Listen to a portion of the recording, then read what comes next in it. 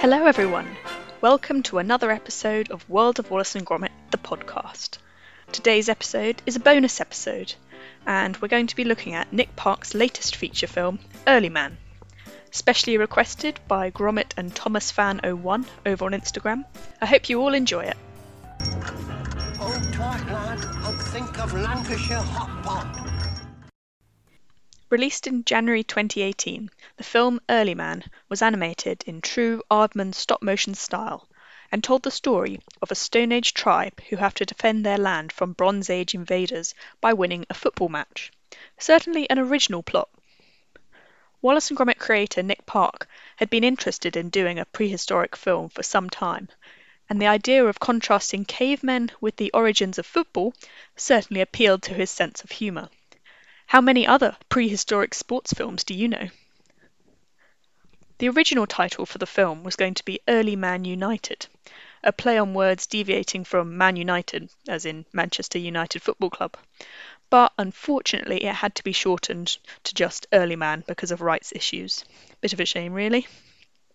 The main character is a teenage caveman, about 15 years old, called Doug, voiced by Eddie Redmayne, who has a pet wild boar named Hognob, who was actually voiced by Nick Park himself. The Stone Age tribe that Doug is part of lives in a peaceful valley, but not that far away from a Bronze Age metropolis of industry, where technology is a bit more advanced than in Doug's tribe, and the people certainly see themselves as far superior to the Stone Age people. They also have a massive football stadium and a team of top quality players. The ruler of this city is Lord Knuth, voiced by Tom Hiddleston, a wealth and power-hungry man, keen to invade the Stone Age valley where Doug's tribe live, to expand his realm and mine for metal, to increase his wealth. Not keen on this idea, the Stone Age tribe end up challenging Lord Knuth and his team Real Bronzio to a game of football to settle the ownership. Lord Knuth's certain he would be victorious and could collect money from admissions in the process. Only trouble is, the Stone Age tribe have never played football. Although they do find out later that their ancestors were the ones who invented the game, they still have a big challenge on their hands if they want to keep their home. Luckily, Doug meets Guna, a skilled Bronze Age footballer banned from playing for being a girl. Voiced by Maisie Williams, she helps get Doug and his tribe ready for the match and plays with them, finally finding a way to be able to play on the sacred turf. Will her teaching be enough to turn this bumbling group of cavemen and women into champions capable of defeating the best players money can buy, or will they lose and be forced to work down Lord Knuth's mine? I won't spoil any more of the story, but it's worth a watch if you haven't seen it already. The ideas for the story had been in Nick Park's and writer Mark Burton's minds for a long time, but it wasn't until May 2016 that production started. This was Nick's third feature film that he'd directed, and was the largest production to date in Aardman's history. As a result, Nick had to spend a lot of time directing the voice actors, at the same time as refining the story with screenwriters Mark Burton, John O'Farrell, and James Higginson. This meant he didn't have time to do the usual director's task of overseeing the animation process, so Merlin Crossingham and Will Beecher were brought in to help manage the animation side of things. At the peak of production, a massive 33 animators were working on it, and the team was 150 people strong. Not a small project at all. With up to 40 units working at the same time, each animating different bits of the film, lots of identical puppets were needed. In all, 274 puppets were made over 2.5 years by 23 different model makers. Bearing in mind it took 10 weeks to make a single puppet, planning and coordination were crucial to deliver the film on time. As well as the characters, 3,000 interchangeable mouths were needed, as well as 60 trees for the forest, the Bronze Age city, and an enormous gladiatorial football stadium. Unlike many early Wallace and Gromit films, there were quite a lot of effects used in this film, especially for the crowd in the stadium, as if they actually built it for real, it would have needed to be much bigger than the studio itself. However, the audio for the crowd did actually come from recording a crowd at the Memorial Stadium, the home of the Bristol Rovers. I went to see this film in the cinema when it first came out, and I must admit, whilst I was, as usual, very impressed by Aardman's animation and comic style, I was a little underwhelmed and didn't think the story was that great when compared to the other films like Chicken Run or Curse of the Were-Rabbit.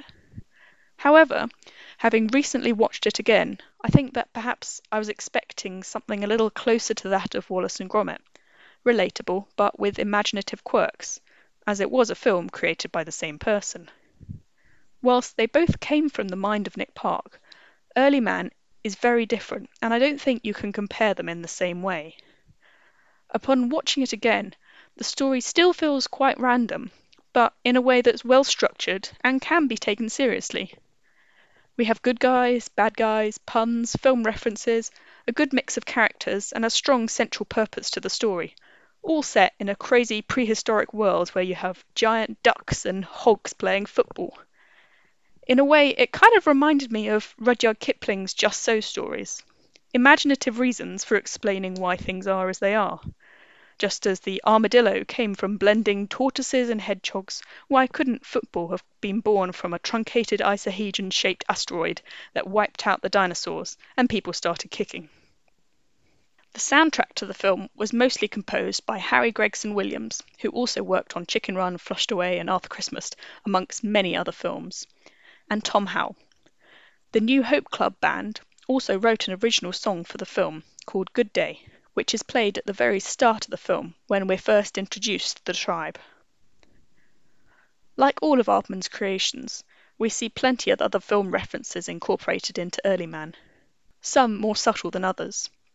A nod to Ray Harryhausen's Dinosaurs is in the very first sequence of the film, and later references are made to Gladiator, Die Hard, Jurassic Park and the Flintstones.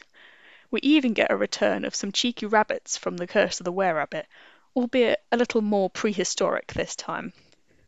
It has to be said, one of the most impressive things is just how many football references they've managed to squeeze into 87 minutes. Unfortunately, the film was not received quite as enthusiastically as Nick Park's previous films, only grossing $54 million at the box office against a budget of $50 million. And up to this point, Aardman feature films usually took in at least $100 million at the box office. Whilst it did decently in Britain, it was not so great in the United States, a big factor being the number of massive blockbusters released at the same time. However, that didn't stop it from being nominated for several awards, and it won the British Independent Film Award for Best Effects. Nick has always maintained that he doesn't do what he does for money. He creates films that he can be proud of, so despite the box office disappointment, Early Man was still a film to be proud of. One of my favourite things about the film was the very funny relationship between Lord Knuth and Queen Ofifa, who he serves under, voiced by Miriam Margolyes. A relationship that's often between Knuth and the Queen's mimicking message bird, voiced by Rob Brydon. Your premiership. So what if the Queen finds out? Oh, that old crow. She doesn't know what goes on out here. Luckily. Delivering message? Your footballness. It's a message bird. Well, go on, make it.